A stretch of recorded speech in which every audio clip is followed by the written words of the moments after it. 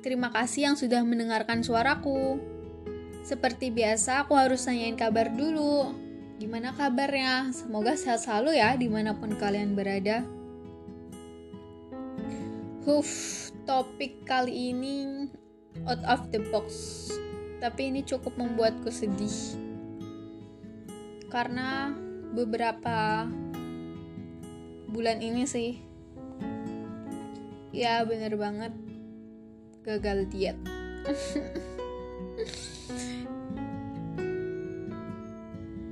Orang-orang seperti aku yang mengandalkan bahagianya dari makanan enak tuh, gimana ya caranya biar bisa dietnya berhasil gitu. Karena dikit-dikit kalau misalnya aku gamut, es krim. Dikit-dikit kalau misalnya capek dengan rutinitas, es krim lagi.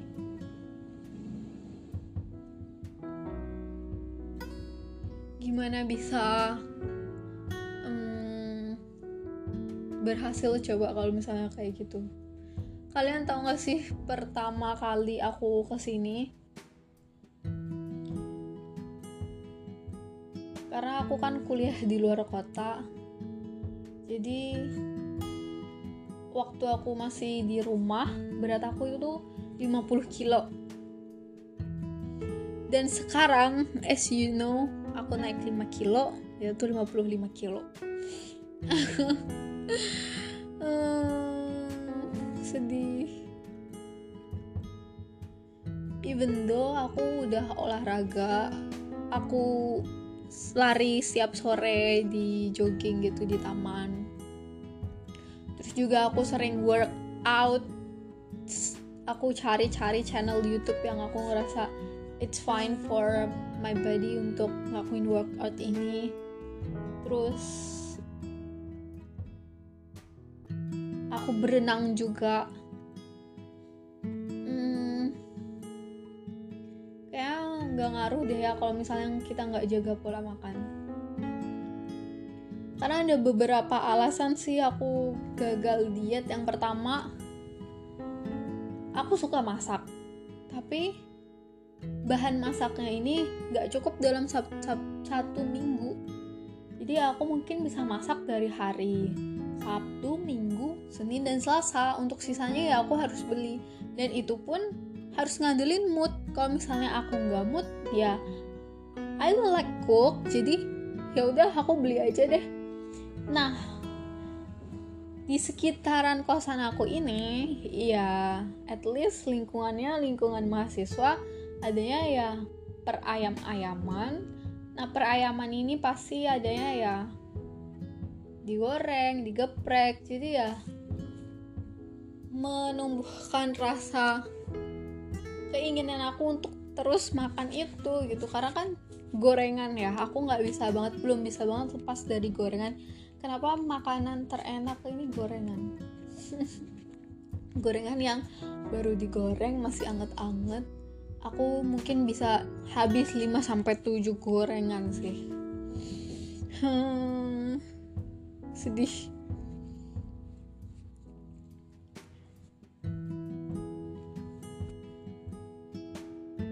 Oh ya, untuk soal masak, aku bisa masak, tapi ya belum bisa sejago itu sih. Masih kayak noob gitu. Aku sering banget masak ini sawi, tumis, sama telur yang dikasih tomat. Itu enak banget menurut aku. Gak tahu menurut kalian ya. Karena mungkin kalian harus cobain masakan aku dulu biar bisa merasakan kalau suara aku ini bisa masak. Sombong dikit, gak apa-apa lah ya. Terus yang paling aku gak suka adalah aku orangnya laparan. Aku gak bisa menahan rasa lapar, kecuali puasa. Dan laparnya ini dikit-dikit mengganggu aku. Jadi mungkin aku bisa nyemil plus makan itu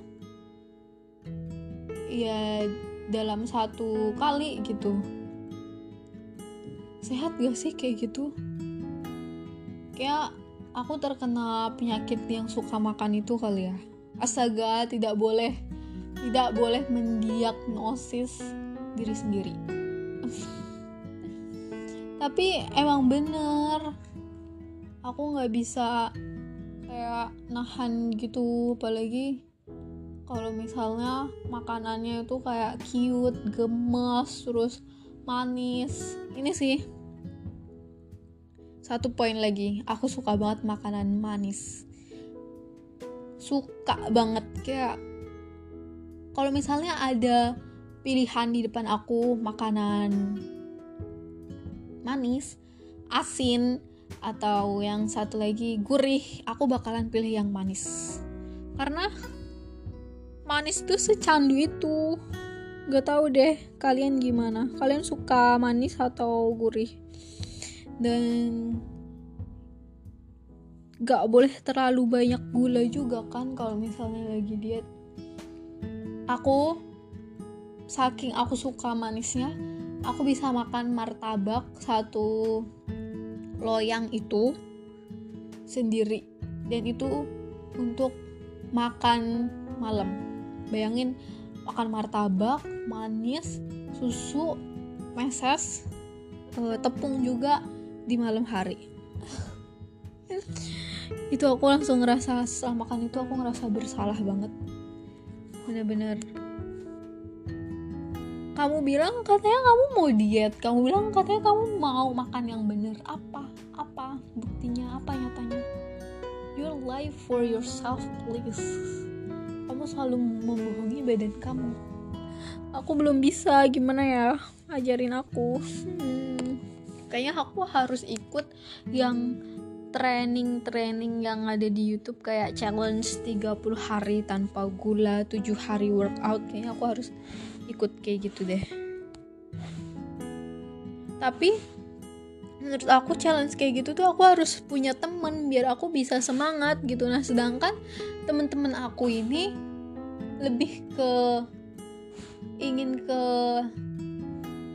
naik berat badan sih, bukan turun berat badan. Jadi ya kita beda anjuran gitu. Sedih.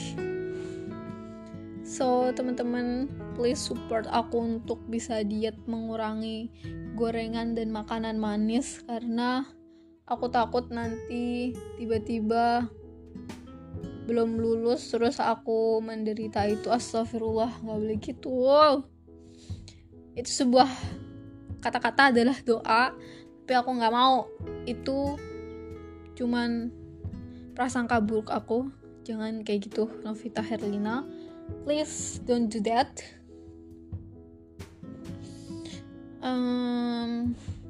Support aku untuk terus olahraga, support aku untuk terus bisa bikin podcast ini agar aku bisa membagikan keluh kesah yang bisa menghibur kalian.